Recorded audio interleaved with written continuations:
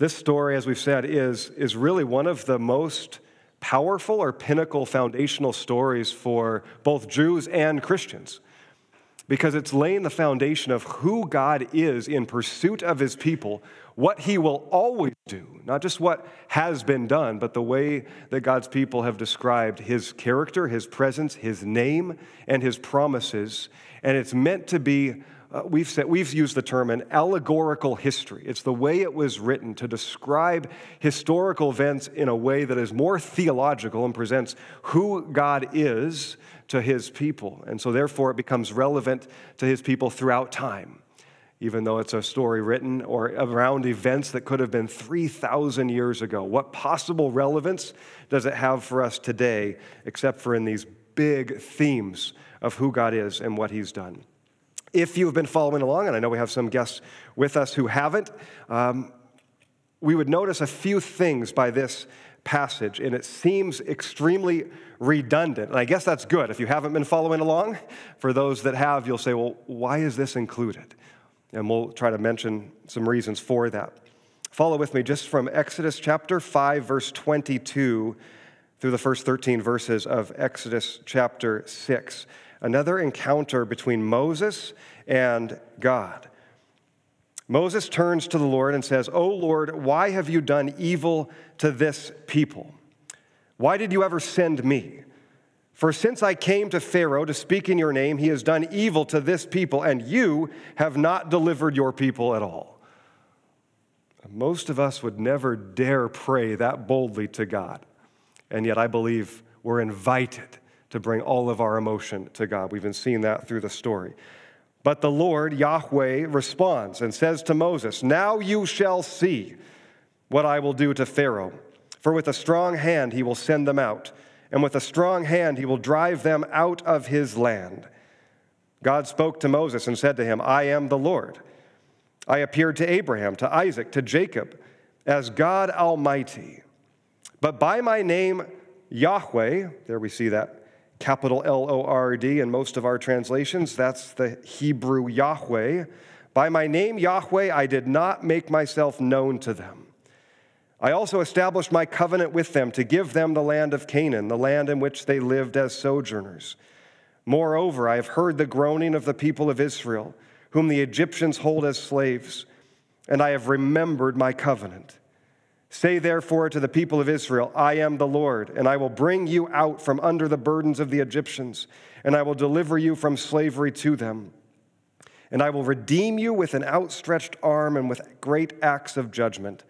I will take you to be my people, and I will be your God. And you shall know that I am the Lord your God, who has brought you out from under the burdens of the Egyptians. I will bring you into the land that I swore to give to Abraham, to Isaac, and to Jacob. I will give it to you for a possession. I am the Lord." Moses spoke thus to the people of Israel, but they did not listen to him because of their broken spirit and harsh slavery. We'll pause there and reflect on this. This is going to sound redundant to the conversation that Moses had at the burning bush in Exodus 3 and 4. And really, much of what God is saying in response is an absolute repetition of the very same words. So as readers or hearers of this, obviously we're going week over week, but if you were to sit down and read through this, you could have made it to chapter 6 within 15 to 20 minutes, and you would be hearing now the same thing said yet again. There's a couple potentials for this. Many scholars believe there were multiple sources of this original story, which does make sense in their history, that so much was passed on through oral tradition, eventually written down in pieces, and became a story that was then brought together, woven together over maybe even centuries by a community to communicate one story. And so some scholars have believed that this is actually an account of Moses meeting with God for the first time, just as the burning bush was. We have two accounts of the same conversation, ultimately, the same call of Moses, and the editors wanted to keep both in the story to show their harmony, that this is our history and it can be trustworthy. It's supposed to lead to trust. Now, I think that's a potential but not necessary. I believe that the repetition that we'll see throughout this story is intentional. It's a literary device. There's a flow to it. Think of more like poetry or song necessarily than prose or history. We have to kind of break our mold a little bit to receive God's word in this way, that there is this rhythm and that this is like a chorus or a refrain. God's people, Moses as a leader, he'll grow into that role, representing all of Israel, will struggle, will doubt, will question God, will wrestle with him and his promises. We'll see that repeated throughout. God will affirm his presence, his promise, his willingness to receive them and to engage them. And so I believe there's a rhythm and a balance to this that we'll see, and we'll see this repetition throughout the whole story. God declares again his name, Yahweh. He reminds Moses of his covenant, his promise to his ancestors. Remember, he's a God of the past. He's our forever God. He's a God of the future promises. So therefore, in the present, Moses, trust me. And perhaps that's what we could simply say as a summary of these first 13 verses. Trust me, Moses. Trust me. And I believe that's the question or the invitation that God gives to us as well. He starts chapter 6 by saying an incredible promise, one that we would pray for today. He says, now you will see. Now you will see what I will do. All Israel will see. Pharaoh will see. This is who I am. This is what I have done. Here is my promise. So now you will see. Trust me, Moses. That's where we enter into this passage and make it personal and applicable to us. If nothing else, this chapter is building this tension, isn't it? It's inviting us to ask the question, God, will you do what you've promised? And maybe even the bigger questions of God, who are you? Moses rightly comes to God in his exasperation, in his hurt, in his frustration. I didn't even want to do this, God, and now you're sending me into this place, and all that's happened is exactly what I thought would happen. Everything's gone poorly. Can anyone relate with that story? God, I thought I was stepping out into faith. I was just beginning to follow you and to trust you, and now this? Fill in the details with your own story. The same questions that have been asked by humanity throughout history, that the scriptures themselves invite us to ask through the story, if not overtly, certainly there. God, who are you? Can I trust you? Are you good? Are you loving? Because this doesn't feel like it. So it's nothing new. We see it throughout the story from the very first pages. You know, in the garden when we have the serpent, I can't preach that message. Why was there a serpent in the garden? But there was an adversary, an enemy of the good things of God. And he invited, through temptation, seed doubt to Adam and Eve at these very core things. If God is good, why would he withhold this tree that is good from you, that would lead you to the knowledge of good and evil, that would expand your perspective? If God is a good God, why would he do that? Can he really be trusted? It's the same core script of the enemy that's been happening ever since. He hasn't had to adapt too much. We've all felt it to the same degree. Can God really be trusted? Is he who he has proclaimed himself to be, who his people have proclaimed him to be throughout history? Is he loving? Is he faithful? Can we trust him? And so we ask those same questions that Moses comes and asks to God. What Adam and Eve ultimately did wrong was not question and doubt and struggle. They didn't bring those back to their God. They took the bait of the temptation, they took the fruit, they ate in their own perspectives. See, our doubts and our questions and our uncertainties aren't the problem in Scripture. It's what we do with them, where we turn. And as we know, Moses is a lot of things He's not the hero of this story by any means, but he does do this exemplarily well. He returns to God again and again in his distress, in his hurt, in his question, in his doubt, and he has bold conversations with him. And I believe the story invites us to do the same, as opposed to taking the bait of the temptation to turn and walk away. If our God is big enough, he can receive all of us. We can fast forward this theme throughout the scriptures. We can come all the way to Jesus, where the adversary, the enemy, that ancient devil is more overt in the temptation of Jesus. But essentially the same core questions. Look at your life. Look what is coming for you as you follow God. It would be so much better to take a different path. Follow this path. Follow my way. Distrust God. Doubt him. But ultimately, Jesus remains intimately engaged with God and trusts his word, showing us this way. The author of Hebrews in chapter 4, verse 15 says, "We do not have a high priest who is unable to sympathize with our weaknesses, but we have one who is tempted in every way just as we are, yet without sin." Jesus shows us the way of engaging and even responding to the temptations and doubts of the world with faithfulness, with intimacy, with purity. The journey of faith, it seems, as that's been our metaphor in this series, is as much about discerning the distinction between our moments of our story and of the meta-narrative of God's story. Discerning the difference of the moments of our story versus the meta-narrative of God's. The meta-narrative that's proclaimed throughout the scriptures is God is good, is loving, is faithful, can be trusted, will deliver, redeem, heal, rescue, will ultimately bring about his purposes and promises. That's the meta-narrative. But when you zoom in, and even in our lives when we live day to day, we have moments that bring all of that into doubt and question.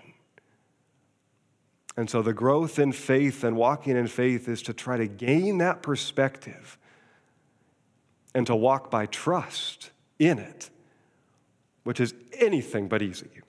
It's why it's often described in those metaphorical ways of journey and trial and walking and struggling and wrestling in these pictures that we see throughout the scriptures. Again, back to the author of Hebrews, who says in Hebrews 11:6, "Without faith, it's impossible to please God." There's an invitation here to trust and to walk by faith. And we ask the question, will we? Will we endure? Will we persevere? Will we stay close? And if we will, the answer to us all is the same declaration, this ancient promise that God gives to Moses in Exodus 6:1. "Now you shall see what I will do." Now you shall see. Just when it seems unlikely or impossible, when there is reason to doubt and to question, now you will see. How many times God has proclaimed this promise throughout the scriptures? Sometimes verbatim, sometimes more in story form, maybe sometimes to even those who have lost faith or given up hope. Is that not the cry of the empty tomb that we celebrated last Sunday? To the women who came to grieve, not expecting Jesus to have risen, but to grieve his death still.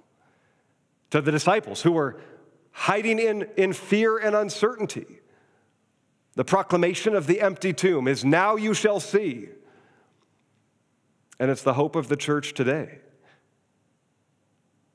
who is still in a place of longing and waiting and wondering, longing for this promise to be declared again. "Now you shall see what I will do."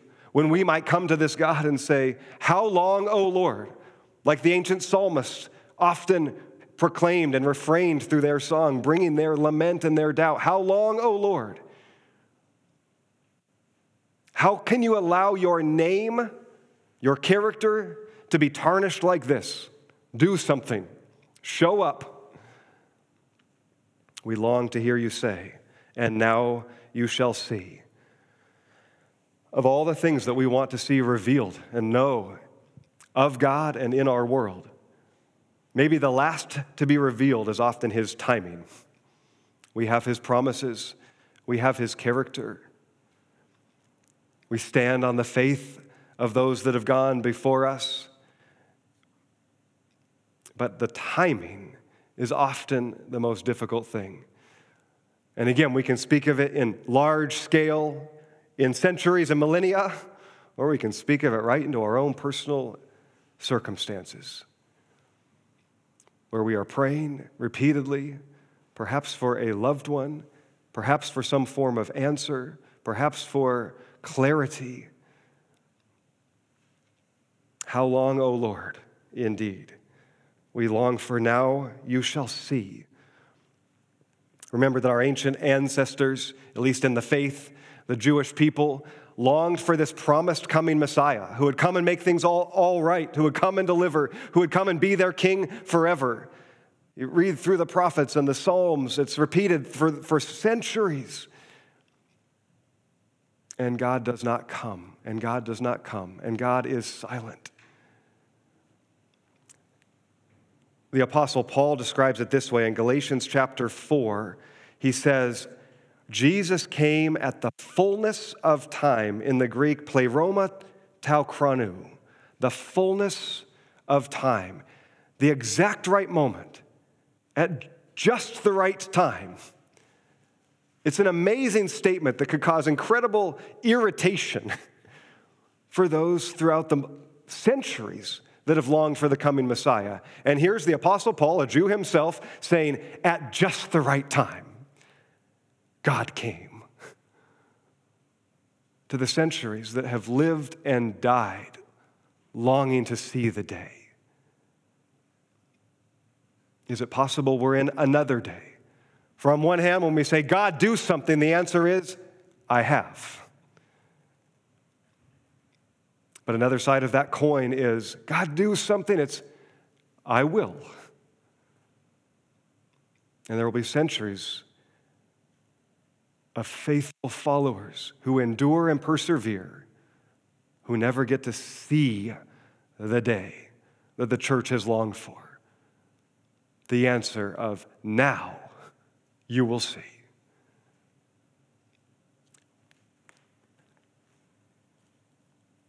Let me read that passage that I referred to, Galatians 4, chapter 3, verse 3. Galatians 4, verse 3. So with us, while we were still children, we were enslaved to the elemental spirits of the world. But when the fullness of time had come, the exact, precise moment, God sent his Son, born of a woman, born under the law, in order to redeem those who are under the law, so that we might receive adoption as children. We are the church waiting again and longing again for the fullness of time, the exact right moment. For the now you will see what I will do. And as is one of our favorite prayers, or at least mine, from the Father in Mark chapter 9, who is desperate for Jesus to heal his boy. And he came to Jesus and said, if you can do anything, have mercy, have pity on us. And Jesus says, if I can, all things are possible for the one who believes. And what is the prayer? What is the response of this desperate father? I believe, Lord. Help my unbelief. And Jesus heals his son. And I think it's so powerful and tangible for us today because we find ourselves in that place often in our faith journey, in our wrestling. If this father had more than an ounce of faith, it was pure desperation.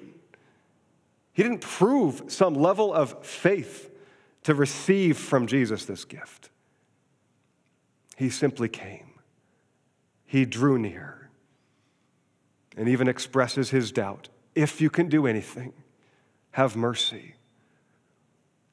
And he's coming to believe. You see this response. I do believe. Help my unbelief. For anyone who has prayed for a loved one who has suffered or has been sick, we know this desperate prayer. And Jesus says, all things are possible for the one who believes.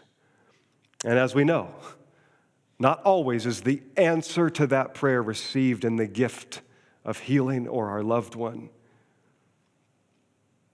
But at a much bigger, broader level, the answer is, you will see. You will see. Trust me. And that's the invitation. It's the invitation of the whole journey, of the whole story. Will we walk by faith? Will we grow in it? Not perfect faith, this kind of faith. Will we grow to trust? Will we grow to draw near? And we will have days and times where it feels more easy and intimate and close, where we sense God's presence. And there will be days where it feels like we're wandering in the desert, and God's word is like sandpaper to our soul. This is the hope of the faithful, the community of God, but we can also make it personal, for the scripture is not absent of promises that speak right into our daily experiences. The Apostle James says it this way in James 1:2, my brothers and sisters, whenever you face trials of any kind, consider it nothing but joy or pure joy, because you know that the testing of your faith produces endurance. And let endurance have its full effect, so that you may be mature and complete, lacking in nothing. For if any of you is lacking in wisdom, ask God, and he will give generously to all without finding fault in your doubts, in your small faith. He loves to give. It will be given to you. Notice again the invitation to come, to draw near, not to turn, but to bring all of ourselves to him, and to recognize that there may even be purpose in the trial, in the testing, and in the timing.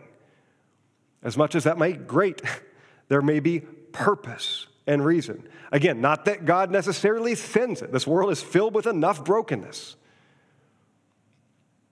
It seems at times that he will send things to test us, to grow us.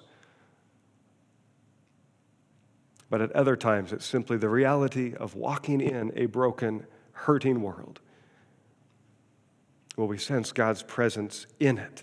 There's something he wants to do through it. I don't want to exercise. Anyone with me? I don't want to spend hours in the gym, to run, to sweat, to put my body under tension and resistance and ultimately some level of hopefully controlled pain. I don't want it. I need it. There may be a spiritual metaphor there. In order to grow stronger, we need resistance. We need to be tested. We need to be pushed. It's the reality of how we grow. We don't want it. May we need it. So maybe it was never meant to be easy. I think we know this. This is the reality of this present life that ultimately is but a mist and a blip, if we can gain God's perspective, but is meant to be an endurance and a perseverance. If we know this story of Moses' struggle and wrestle with God, we'll see something that what it seems that Moses has completely forgotten. In the account of the burning bush, what did God say would happen when he went to Pharaoh and he declared who God was? He did the signs that God told him to do. What did God say would happen? But Pharaoh will not listen. His heart will be hard. In fact, in one phraseology, I will harden his heart. God had said this would happen. This would not be an easy deliverance. There would be pain and trial. That didn't make it easy for Moses if he had forgotten. Unlikely. But he's facing the reality of the pain and the hurt, especially of those he loved.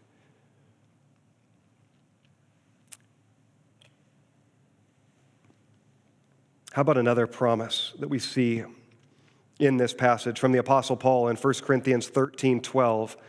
He says, "For now we see only in part. We see in a mirror dimly." I just have to think that ancient mirrors weren't quite as reflective as ours today, and so looking into a mirror was often a little fuzzy of a picture. And he's saying this is the metaphor of how we come to see God and understand him right now. We're only seeing in part. We're not seeing the full clarity of what God will ultimately reveal. For now, only in part, but then, this one day, I will see fully and be fully known. But for now, faith, hope, and love abide. He's inviting us to a new perspective, or to a changed perspective, to a trust in this God with us in our present experience. And I think this promise is on full display in Exodus chapter 6, verse 3. God says to Moses that he chose to conceal himself to his forefathers, to Abraham, to Isaac, and to Jacob. Did you catch that when we heard it?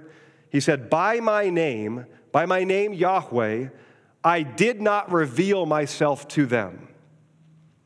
I did not make myself fully known. And yet these were men that God came to and established his covenant with and promises, that even communed with God in a unique way. And yet God says, I concealed from them something of my character.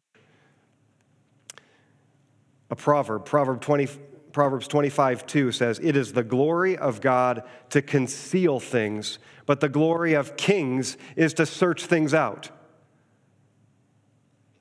I think both parts of that proverb require a response. It's the glory of God to conceal.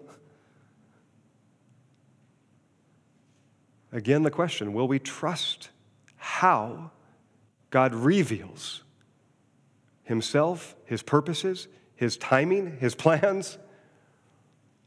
And second, that second piece, it's the glory of kings to search them out. It's a glorious pursuit to strive to come to know God, to search out the mysteries of his character, of his will, of his ways. That's meant to be responded to like a journey, like an adventure. But it invites an incredible amount of trust, of perseverance, and endurance.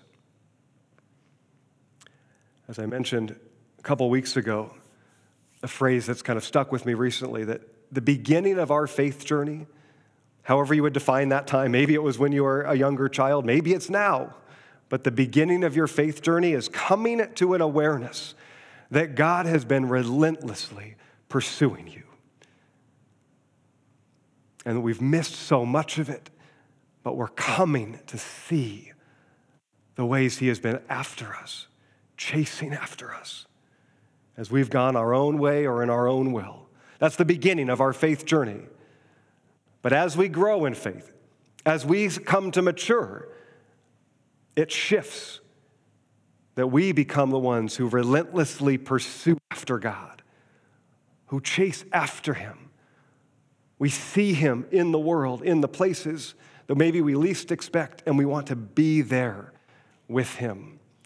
We chase after him in all of our emotion and uncertainty or doubts or fears, to bring to him and even to his feet, if that's all we can, upon our knees, to cry out as Moses does. But you, God, have not been faithful. And God engages us. If we will endure, if we will mature in this faith journey, we will hear these same words that God speaks to Moses in verse 7. I will take you to be my people. I will be your God, and you shall know that I am the Lord your God. There is nothing greater than this. So often we can get fixated on what God can do for us, or this coming day of his kingdom's reign. which are good and right. And yet above them all is drawing near to the character of God, of who He is and what His desire is for His people. Your kingdom come, God. Your will be done. And we could add, now, God, as Jesus teaches us to pray, your kingdom come, your will be done. We pray, now, God, now we want to see what you will do. Let me hang this promise on the end of this message from the words of Jesus. As I prayed earlier, this is Matthew chapter 7, verse 7. Ask, and it will be given to you. Seek, and you will find. Knock, and the door will be opened to you. For everyone who asks receives. They who seek find. And to those who knock, the door will be opened. For which of you, if your child asks for bread, would give him a stone? If he asks for a fish, would give him a snake?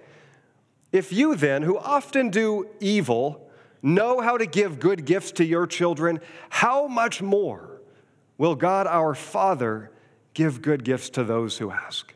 In Luke's account, he says, how much more will God give you the Spirit to those who ask Him?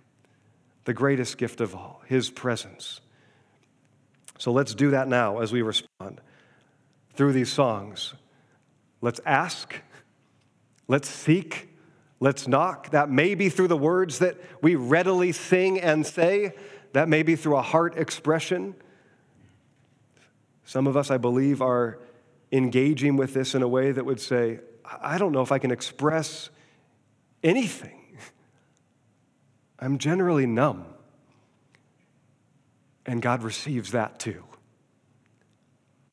You sons and daughters, you beloved of God, bring to Him all that you are, all of your story from this past week, this past month, these past years. Come again, return again. Pray with numbness, pray with eagerness, pray with desperation. Join in the faithful community that cries out, "O God, be our God. How long, O Lord? We believe, help our unbelief. Now we want to see what you will do. Make now the day of your promises, God." We express it with the smallest of faith, and you receive it. And for those that have some big faith today, would you carry the rest of us in your heart, soul, and spirit as we respond? I'm going to invite the team to come. I'll pray in just a moment. And for guests with us, just a reminder, we have communion every week because we are people who forget. And we're told by Jesus Himself, do this in remembrance. So every week, we want to be people who draw near to Him. It's why the elements are on the tables there in the back and here in the front, so that we could come. We can be people of movement drawing near to Him to receive. So I invite you. I believe the table is open to all who are drawing near to Jesus, regardless of level of faith or understanding. For He shared that first meal with His disciples who didn't even believe in the crucifixion or resurrection. He invited them, come. He shared even with Judas, who would betray Him that night, His body and His blood. He had washed His feet. All are welcome to His table. Now may we come in humility for His mercy. Draw near. The bread there is vegan and gluten-free so that all can come to the table if you have dietary restrictions. As we sing, come at any point and receive individually, as a family. If today's not the day, receive His grace and mercy and come again next time. For those online and connecting, I hope you're able to participate in communion in some form to engage and receive, that you could be one with God's family today as He invites you. Hope to see you soon. Let me pray for us, and then we'll sing these prayers in response. God, we believe. We are coming to believe. help our unbelief,